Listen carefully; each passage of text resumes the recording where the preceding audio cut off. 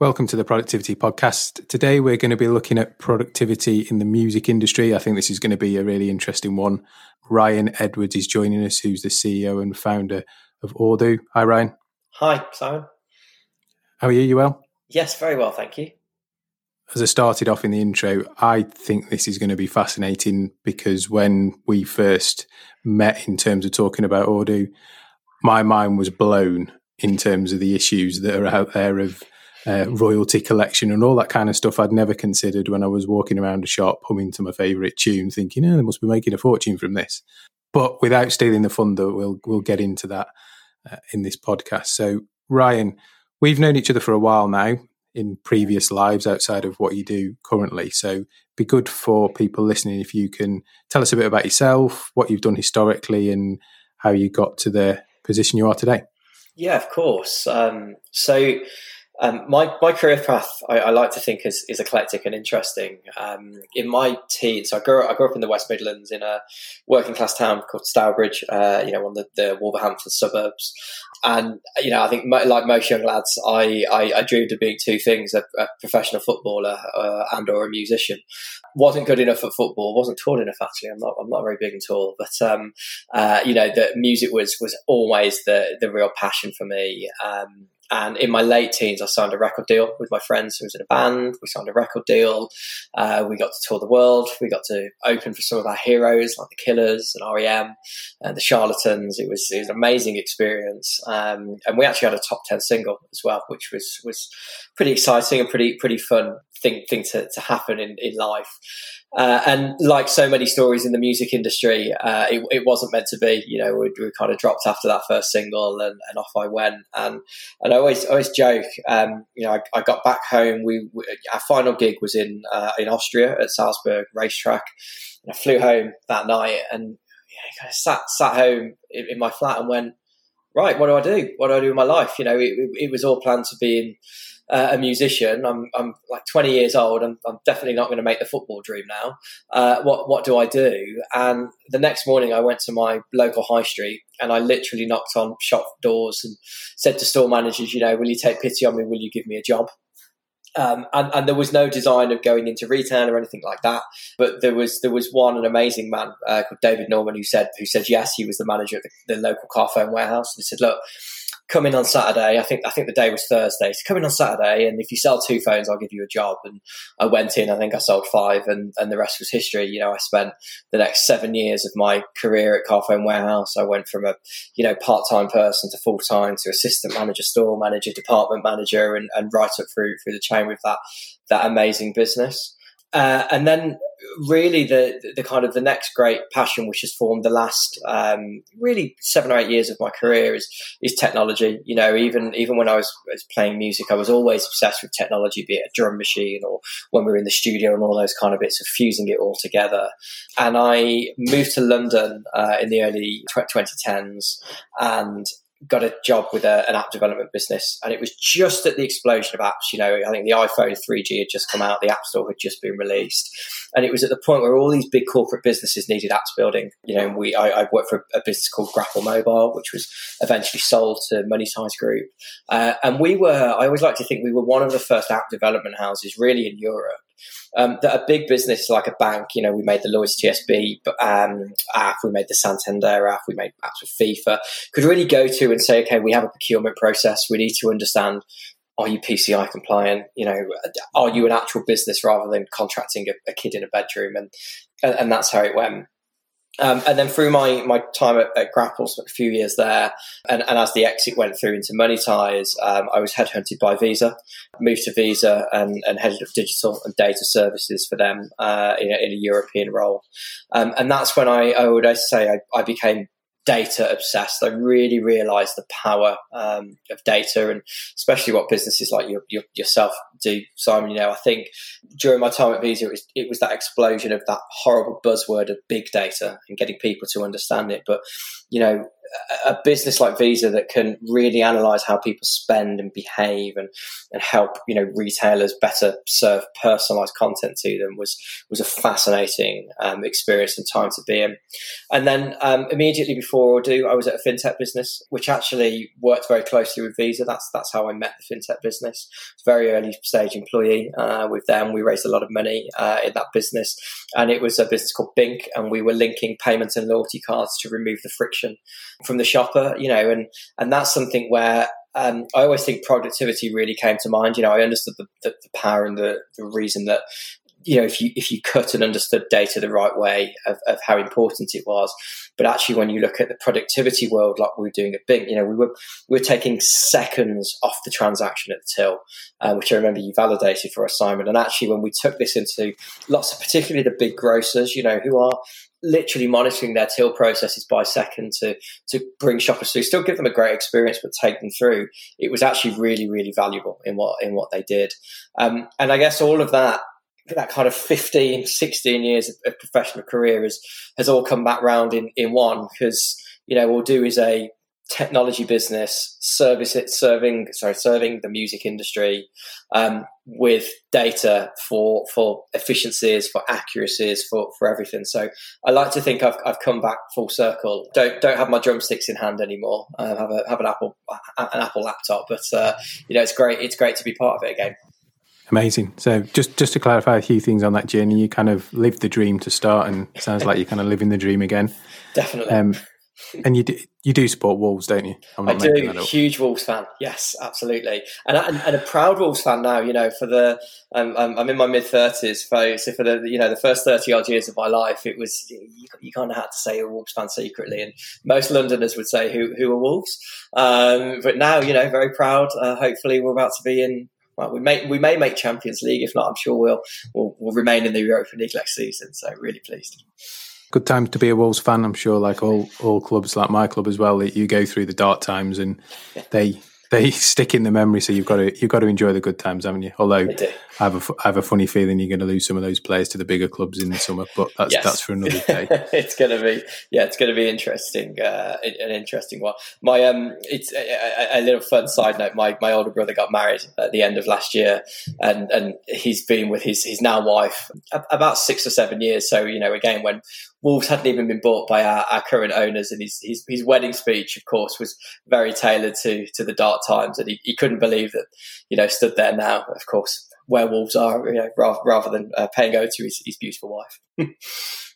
Happy days. Yeah, football cuts across many things in life, doesn't it? Of course. So if we focus on the present, and I think this is where it gets really interesting, because this is where, when we started to talk, we met when you were at Bink, I think, yes. And kept in touch since. You opened my eyes to a world that I'm not massively familiar with, I must admit. I know I get the output, so I listen to music. All the stuff behind the scenes is a bit of a mystery to me. I had a probably naive view of the world that I'll make some music, I'll put it out there, hopefully people buy it, and guess what? If I'm successful, I'll get paid every time somebody listens to it. And what you've kind of taught me is that's not necessarily how it works at the moment. So it'd be good, I think, before we jump into what you're doing at Odoo, to give us probably a state of the nation of, if me and you, let's say, probably unfortunately for the people that listen to it, produced a hit single. Yeah. And I'm walking around Asda and it comes on and I'm thinking, there's some more pennies in the bank. That bit behind there's some more pennies in the bank, I think is the bit that you can probably explain far better than me, of how do I get paid every time it gets played, or actually, do I get paid every time it gets played? So I think the first thing we have to say, if we're going to form the next group, just a caveat: I'm not singing. I can't sing. So you have Christ, we won't get very far then. the lights will be shining off my head, and if you're not singing, I'm not sure what we're going to do. Maybe with a breakthrough musical group, acoustic musical only, no singing. Definitely, I like it. So, but no, and actually, I think it's a really topical time with COVID-19 as well. The fact that artists, can't can't get out there and perform as well. So, the focus on royalties and what happens is becoming even more. So, so to talk you, I guess, from start to finish, as you say, we go out, we go to the studio, we cut our CD, we either self-release or a label releases. And really the difference between a self-release and label release is the label will put a big marketing budget to start driving it, that's typically why you see bigger pickups on that success. The music is then out there in the world, and of course there are multiple ways people can buy and consume music. So you think of the traditional, you go and buy a vinyl or a CD, and you can play it in your car, you can play it at home, you can play it wherever that you deem that you want to play it. The second side then is MP3 downloads again, so very, very much like the physical way of buying. You buy that track, that's yours, you store it on your laptop, your iPod, wherever, and you can keep consuming it. And then the final type is the the newest method, which is streaming. So where you pay a subscription, and an amount of that subscription is attributed to the artists. The next side, to stay with your kind of Asda example of you hear that song in Asda, is every area is known as public performance areas, where you would hear music in public. So anything from a gym to a retailer to a football stadium to just anywhere that you would hear music basically outside of your own home. And what these public performance areas and businesses have to do is they have to buy a license. So in the UK, there are two royalty societies. There's PRS for music and there's PPL. And what they do is they are non-for-profit organisations which are, PRS is in excess of 100 years old, so it's been doing an amazing job for the last 100 years. And they will go out to these areas and say, hey, if you want to play music here, you need a licence. You pay us the license. All of the artists that you're playing, or we can tell you what the repertoire that you are allowed to play is, which of course is millions of songs. And from that, then we will collect that license fee. We will deduct a small operating fee because, of course, we have to operate as a business, even as a non-for-profit. And then we will distribute that money to the artists, and that's how they get paid. And that distribution can take anything really from 90 days to about 180 days, depending on where it comes from. And these organisations, they collect across public performance. There are other avenues, so they'll collect online revenue, so for the streaming services, they'll collect international revenue, so if a British artist is played in the US or Australia or wherever else, there will be contra deals where the rights societies in those markets have to send money back as well. And they're kind of the key areas where they start. And of course live, that should also, they collect on live concerts as well. So if we stay with the public performance area, because that's where we focus as Audu as a business, and we're particular experts in. So they will go to, Asda in Shrewsbury, where you are. And let's say Asda has to pay, £2,000 a year, just making up the number. It could be more, it could be less. That £2,000 then needs for that year to be distributed for all of the music that is played within Asda. And the challenge that we have seen and we've spotted really is that it's very hard to track and understand what's been played for a few reasons. If you bought a CD or a record, of course, every time you play that, well, nobody knows how many times you played it, because if you played it in your car, you've played it in your home stereo, you've played it in a CD player attached to an amplifier in a large store. Nobody knows that if you've played it once or 1,000 times. Streaming is a little different. So when you subscribe to a streaming service, that really is for you, Simon. That is for you to listen to in your headphones, in your own home, in your car, in your own. They essentially are licensing you as a person. You shouldn't be going and playing it at your local disco or broadcasting it in a public area. That's not what that license is for. It's for you in your own environment. So the challenge that we're seeing here is that you've got unknown media sources like CDs and records being played out there, of course, which has always been a historic challenge to play, or you've got a misunderstanding of the rights to streaming. And I won't bore everybody with the whole mechanical royalty rights and who owns what and what has to go where. But if that is played, let's say, the store manager in said Asda just decides to plug his personal iPhone or iPod in, actually, they shouldn't be doing that. Now, the music industry has for a long time kind of had to accept it, because there's no way to enforce it on hundreds of thousands of premises, if not millions around the world. And what they've tried to do, and what they do is that pot of money that needs to go out to artists, they distribute it on statistical analysis. So they will go out to a few hundred venues in the UK, that they'll have profile that say, well, here's a big gym, here's a small gym, here's a medium sized, same with retailers, same with coffee shops, all those kind of bits. And they will monitor what's been played, or they will, and when I say monitor, somebody will stand there, with a clipboard and capture it. They will also write to some of the licensees and say, can you tell us what's been played? Here's a spreadsheet to fill out so we can capture that as well. And then all of that data goes into this statistical analysis pot, and the money is distributed on that. And it's a topical week as well, on top of everything going on with COVID-19. So PRS in the UK actually made their distribution this week, and the number was in excess of £130 million for the last 90 days. So this is serious amounts of money that's being distributed to artists who, particularly now more than ever, need that royalty stream to make a living. And it is genuinely distributed on statistical analysis. Where we believe things should go, and what we've done with our technology is actually you should capture all data about what's been played. We've gone away in the energy world. You're no longer paying your electricity, gas, or water based on an estimate. You pay it on a smart meter based on the exact consumption. So we do the exact same in music.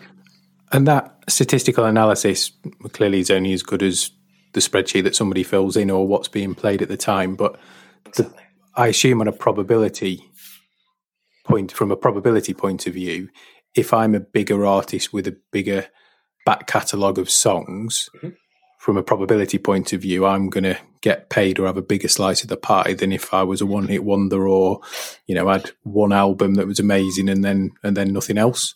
Exactly. So it feels like the rich may get rich and the poor may get poorer. Yeah, exactly. That statistical analysis pot, there are so many factors. There are the people capturing it, there are the spreadsheets that are coming in, and there's millions of lines of data. It's not small amounts of analysis. And then, of course, they will overlay radio play and popularity on TV shows and all of these kind of things. But as you say, who's getting the most radio play right now? I think, it's probably Ed Sheeran, it's Elton John, it's the really, really big guys. And as you point out, if you're the small guys, the one-hit wonder, which I like to think of myself as, that was us. That was me and you in another life. It was, that was our band. The No Directions, we'll call us. But this whole idea and this whole business came about because actually I heard my song in a department store on Oxford Street. I heard it played in a football stadium, unfortunately not mine, not my team's, but and I heard it in a couple of coffee shops, and I kept hearing it, and every time my statement came through with my royalties, those performances weren't on there, they weren't on royalty lines, so I never understood it, and B, my royalty statement seemed to diminish more, and it's really hard to understand to know where your music is and isn't being consumed, and particularly historically as well. The great thing about streaming and Spotify, I know they give some amazing reports where they'll even look at geolocation, so they'll be able to say, right, this is the kind of music that's being played in Liverpool or Manchester or Sydney or wherever else it is. And actually, when you come to the offline world, what's happening in the public performance area, there's very, very little known. In fact, it's almost completely the unknown. And when you look at this on a global scale, it's $55 billion a year that's being distributed. So, this is serious amounts of cash. And we just find it kind of crazy that I guess nobody before us has really come along and really attempted to solve this challenge. Big sums of money at play, and it's only going to take a small percentage to be inaccurate or wrong, and clearly there'll be some beneficiaries from that. But if I'm one of the smaller artists, that's my lifeblood, my bread and butter that I'm kind of not getting, and I can't get to the data to understand why not, I suppose was the revelation that you had when you saw the information. Yeah, exactly. And I think, again, the large to small artists, when you go on tour as a big artist, you have a crew, you have a tour manager, you have people who are submitting your set list to make sure your royalties are based on live performance. If you're, doing a small gig in a small venue, a couple of hundred people, you've got to do all your unloading, all your setup, all your own sound checks.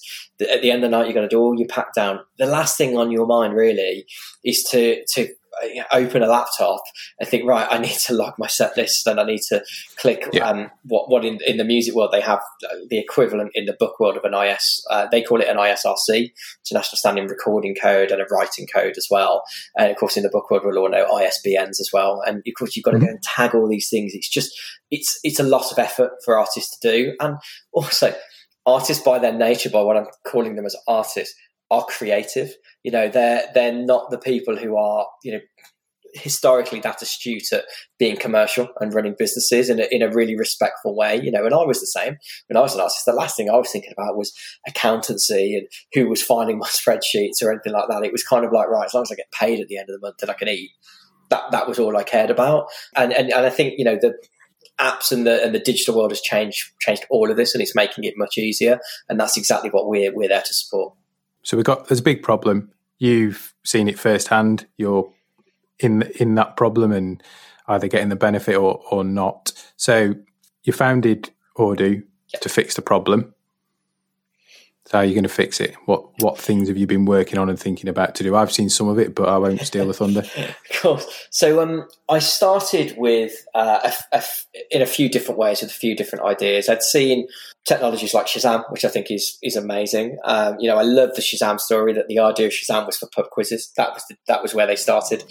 Somebody clearly was really bad at the audio recognition round in the pub quiz, so that was where they, that was kind of why they started, and it became something, a lot bigger and a very successful business. That was the first. Fixes an argument very quickly. That. It does, when you get into a debate about who did this song, what was it in, who sung it, it's like, okay, here exactly. we go. Yeah, and it's brilliant. And actually what it showed is that you can convert audio into a way to understand what it is. And what's brilliant is Shazam starts with maths, I always joke that everything starts and ends with maths. They listen to audio, convert it, build it into an algorithm, and the algorithm works out what it is. So that was the first kind of point of call to really understand how that sector, how algorithms are evolving. The second piece then was hardware. So to capture and understand the music, you've essentially got to have a microphone in a location to really understand, or a line into the amplifier, a bit like a headphone jack socket. So I looked at all the smart speakers. I bought every smart speaker and took them apart to really understand what was going on in there, how many microphones, what the proximity was, were they in a circular pattern, a square pattern, all those kind of bits. And then, of course, how you report it, how you build dashboards, and the technology world is really being unlocked by anything in what I would describe as a platform play. And anybody who can have a platform that crunches and displays data in a really tangible way was really important. And actually the eureka moment came to me was I'd taken apart a couple of the smart devices, and my daughter was born in March 2019, and we were kind of getting her nursery bedroom ready, and we bought a nightlight for her, and it was this like round little circular nightlight. And I looked at it and we went, oh my gosh, if we could build that, it kind of looks like a smart meter in the energy world. And if we put that into every public performance area, then we could just monitor. And if we could monitor it, then we can report back and we know what's going on, and the societies can make distribution and everything. And it kind of the wheels got spinning. And then the next thing I looked at was, of course, changes in law. So, the big thing for me was GDPR, particularly coming from a fintech world or that space for the last few years. The big thing with Shazam is it's permission led. So if anybody wants to bore themselves like I did, I read, the full terms and conditions and privacy policy. And of course, what happens is when you open the Shazam app, you hit listen, and it goes out and it listens to that audio, and it sends the audio back to their servers, and it works it out that way. And they can store a copy of that audio file for their future learning. Well, if I'm putting essentially a microphone-led device into every public performer, every retailer in the country and gym and more, the last thing I want to do is listening to people's private conversations. Because I'm not interested, as interesting as some of them may be and as boring as some of them may be. It's not a space we want to be in as a business. And then the second one was actually just it's private. It's got to be locked down. It's got to be really easy. And also we've got to transfer a lot of data. So we've got to compress and find a way to do it. So the way that we've architected our technology is that the device in the location will capture the audio, clean up all the background noise, all the voices, everything that's going on, pinpoint the music, and then we create what we call a digital fingerprint. So it takes that music into a fingerprint and it transmits that very, very tiny fingerprint, which is like less than a kilobyte, to our platform. And then our platform has millions of songs in a library, and it matches the fingerprints. So at no point do we capture, store, or send audio. It was about being safe, secure, and being able to report accurately as well. And that's kind of it. So we have what we call an audio meter. Really small piece of hardware. If anybody's got kids and they know what a nightlight is, it's that kind of size.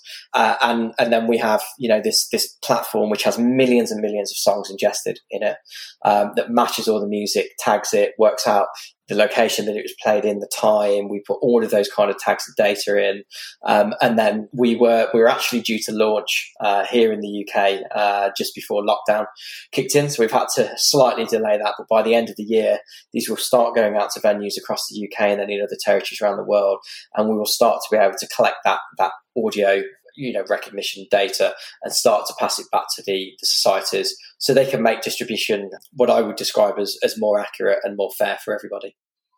It's interesting because as clearly you've described some of those challenges you've had to overcome. So there's the ease of install. Yep. So, if this is going to be global, you can't have a need for it to be a big install with lots of cabling and wires and people having to go out, and if it breaks down, somebody has to replace it. So that infrastructure bit, I think, is really interesting. Yep. The filtering bit must have been a real challenge. So how do you strip out everything and get to the music? Yep. But then I suppose on the other side, every day there's more music being deployed. Yep. And in a world of digital, you don't, like you mentioned right at the start, you don't have to print vinyl, you don't have to put it on a CD or cassette, you can just launch it digital. So that ever-growing library as well must be a challenge to keep adding to. Yeah, it is. And what we've approached it in two ways. So on the library side, so we've gone out and we broke a deal with most of the major labels and the bigger kind of indie labels around the world to say, look, you guys know the problem because it's been a historic problem. This is how we're solving it. Essentially, give us your catalogues, give us all of your music, and continue to give us your music on a weekly basis, new releases. So we're constantly making sure it's in there. So that caters for a big kind of, the 80, 90% of the market to get it. There's then this kind of remaining somewhere between 20 and 10%, which is less popular. So I don't know, it could be, thinking of a genre, some Moroccan jazz that's only played in a finite amount of restaurants or cafes in the UK, and just not a known artist here and not on any of the popular services, and certainly not on a major label. You've not been to the restaurants in Shrewsbury then? That's all the age here. Moroccan jazz. Yeah, we'll go next time I'm up. There'll be some disappointed people that it's not. I know. I'm sorry. Anyway. So there's kind of that segment where they've got bits, and then of course there's, as you described, there's the self releases. If you and I were genuinely had recorded our song as No Direction and we wanted to click a button and release it to the world right now, we have no capacity to just find all of those songs and to contact them. So actually one of the things that we will be launching early next year is to ensure that actually artists can upload to us as well. So they'll be able to come to Audu.com, have an artist log in, and they can upload their music. Now there'll be a series of things in there fraud check, so I can't go and upload, I don't know, the latest Taylor Swift song and try and get paid off it. As appealing and clever as that might be, it's it's certainly against the law as a starting point.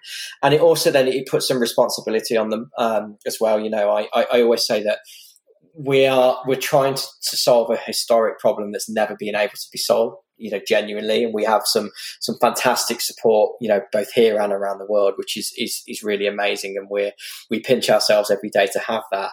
But my biggest nightmare is that I start getting emails and messages from artists saying, I'm not getting paid, you're not recognise me, and at least I can then turn around and say, well, guys, you didn't give it us. If you don't tell us what it is and you don't give us a copy, well, I'm really sorry. We can't, we can't guess this. We can't guess every song that's going to be written for the next 10 to 15, 20 or however many years it is. You've got to, it's your responsibility to make sure that we have a copy. We've got as much as we can, but we don't have infinite resource to go and stand in every venue, because if we did, we wouldn't be solving it with technology anyway. And to making it kind of a pull model from your side or a push from the artist is, completely. Yeah, it's the right thing to do. Isn't it? You're solving the long-standing issue, but they've got to have part of the deal to complete the picture for you. It's Yeah, it's interesting. It still blows my mind when every time you describe it that that's how it works. I never ever in a conscious thought would have thought it had been divvied up that way, I suppose. But then on the other hand, tech is what it's been over the last X hundreds of years. So there was probably not another way to do it until we're here now. So no, and I always, one of my non-exec directors in Odoo is Greg Gormley, who was actually my boss at Bink. So he was one of the co-founders of that business, and I remember we'd just been through a very large funding round at Bink with a really, really big name that had invested some money, and we were kind of out having a mini celebration, a few drinks, and I was kind of hitting the 3-year mark, and he said to me, well, what's next? And joked. He said, do you want my job? And I said to him, look, I said, I love Bink. It was an incredible business to be a part of. I think I was 5th into the business when I left, in excess of 100.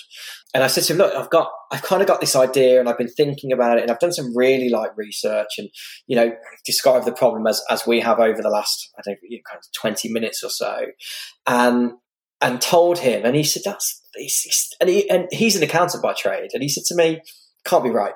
He said, it can't be right. He said, if it is right, he said, I think you've got the next unicorn. But he said, it can't be. He said, I almost don't believe you. He said, you're missing the point here completely and utterly.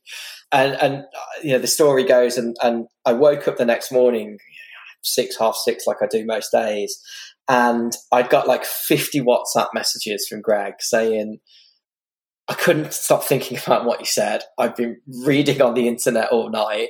You've got to do this. You're absolutely spot on. You're correct. This business is all go. I'll invest. Let's get going. And I remember, I think I replied saying, so are you sacking me or are you investing in me? And it is. And I guess for everybody outside of the music industry, you just assume it works, right? Just and that's the same in any industry. It's the same in all the efficiency things that you do in retail or anything. Yeah. You just, as a consumer, you just assume it works because it does. And actually, as I said, Greg then went on, made his investment, has been amazing support in the business by joining the board and just helping me everything from creating, running and scaling the team as we have done over the past 18 months.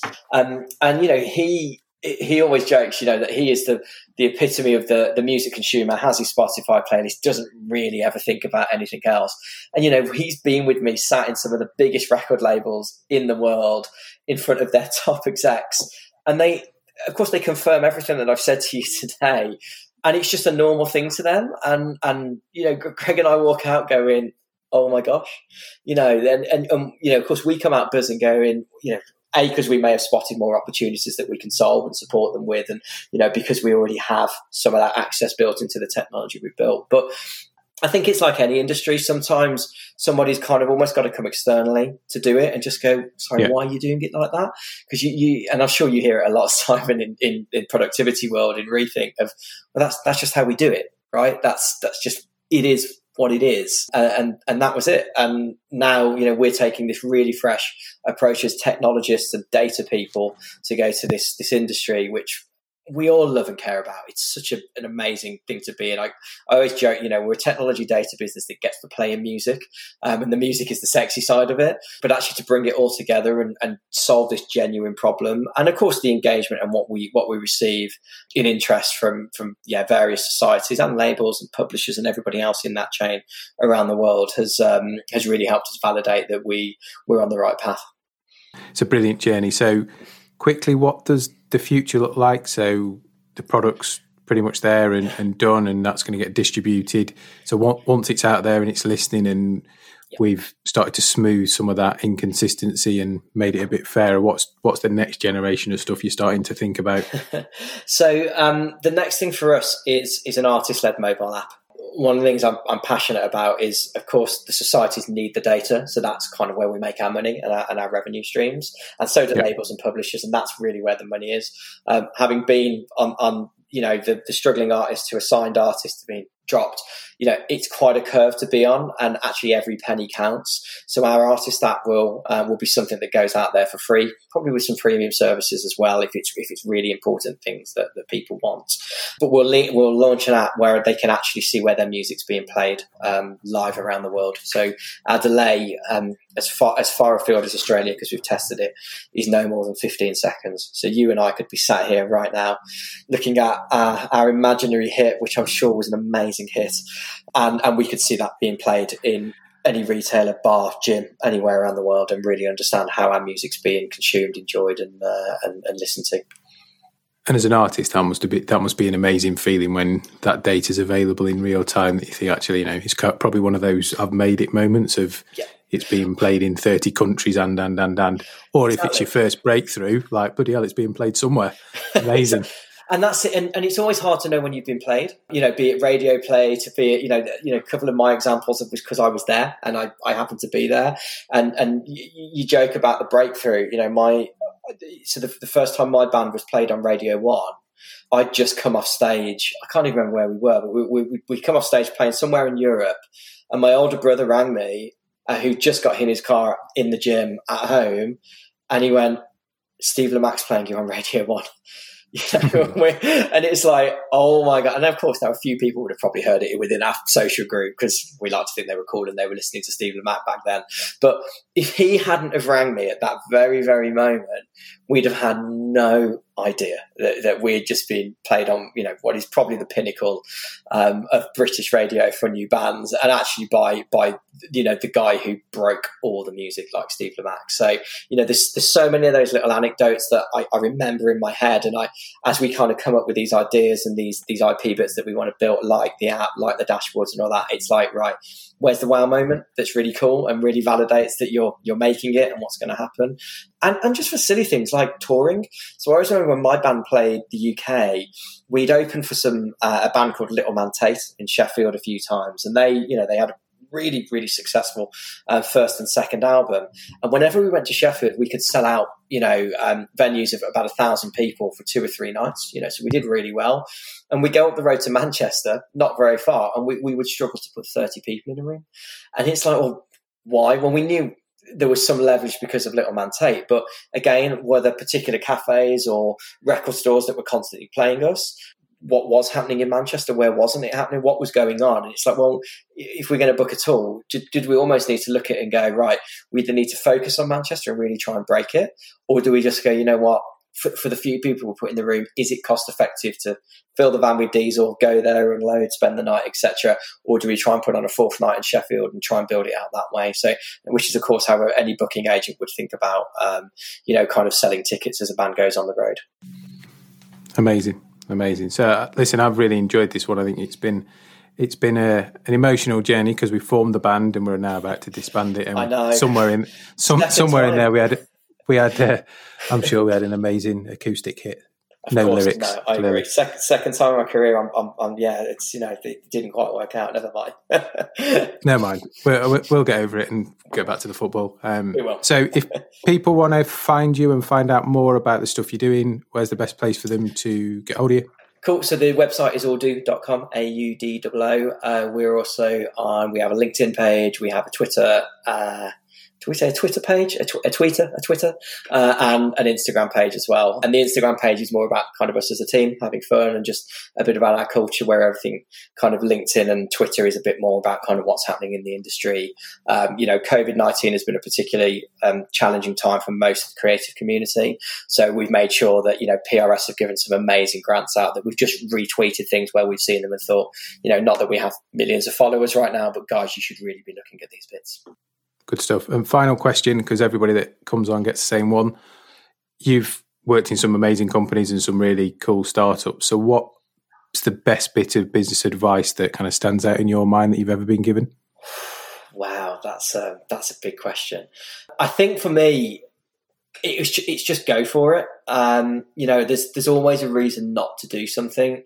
When I look back to the day that I incorporated Audo on Companies House here in the UK and registered it as a business, my wife was 8 weeks pregnant, and we picked up a dog 14 weeks before that. So, some people would say I'm absolutely mad. I would say it brought me the biggest focus of my life, because, all of a sudden all that new parents and responsibility was hitting on the shoulders.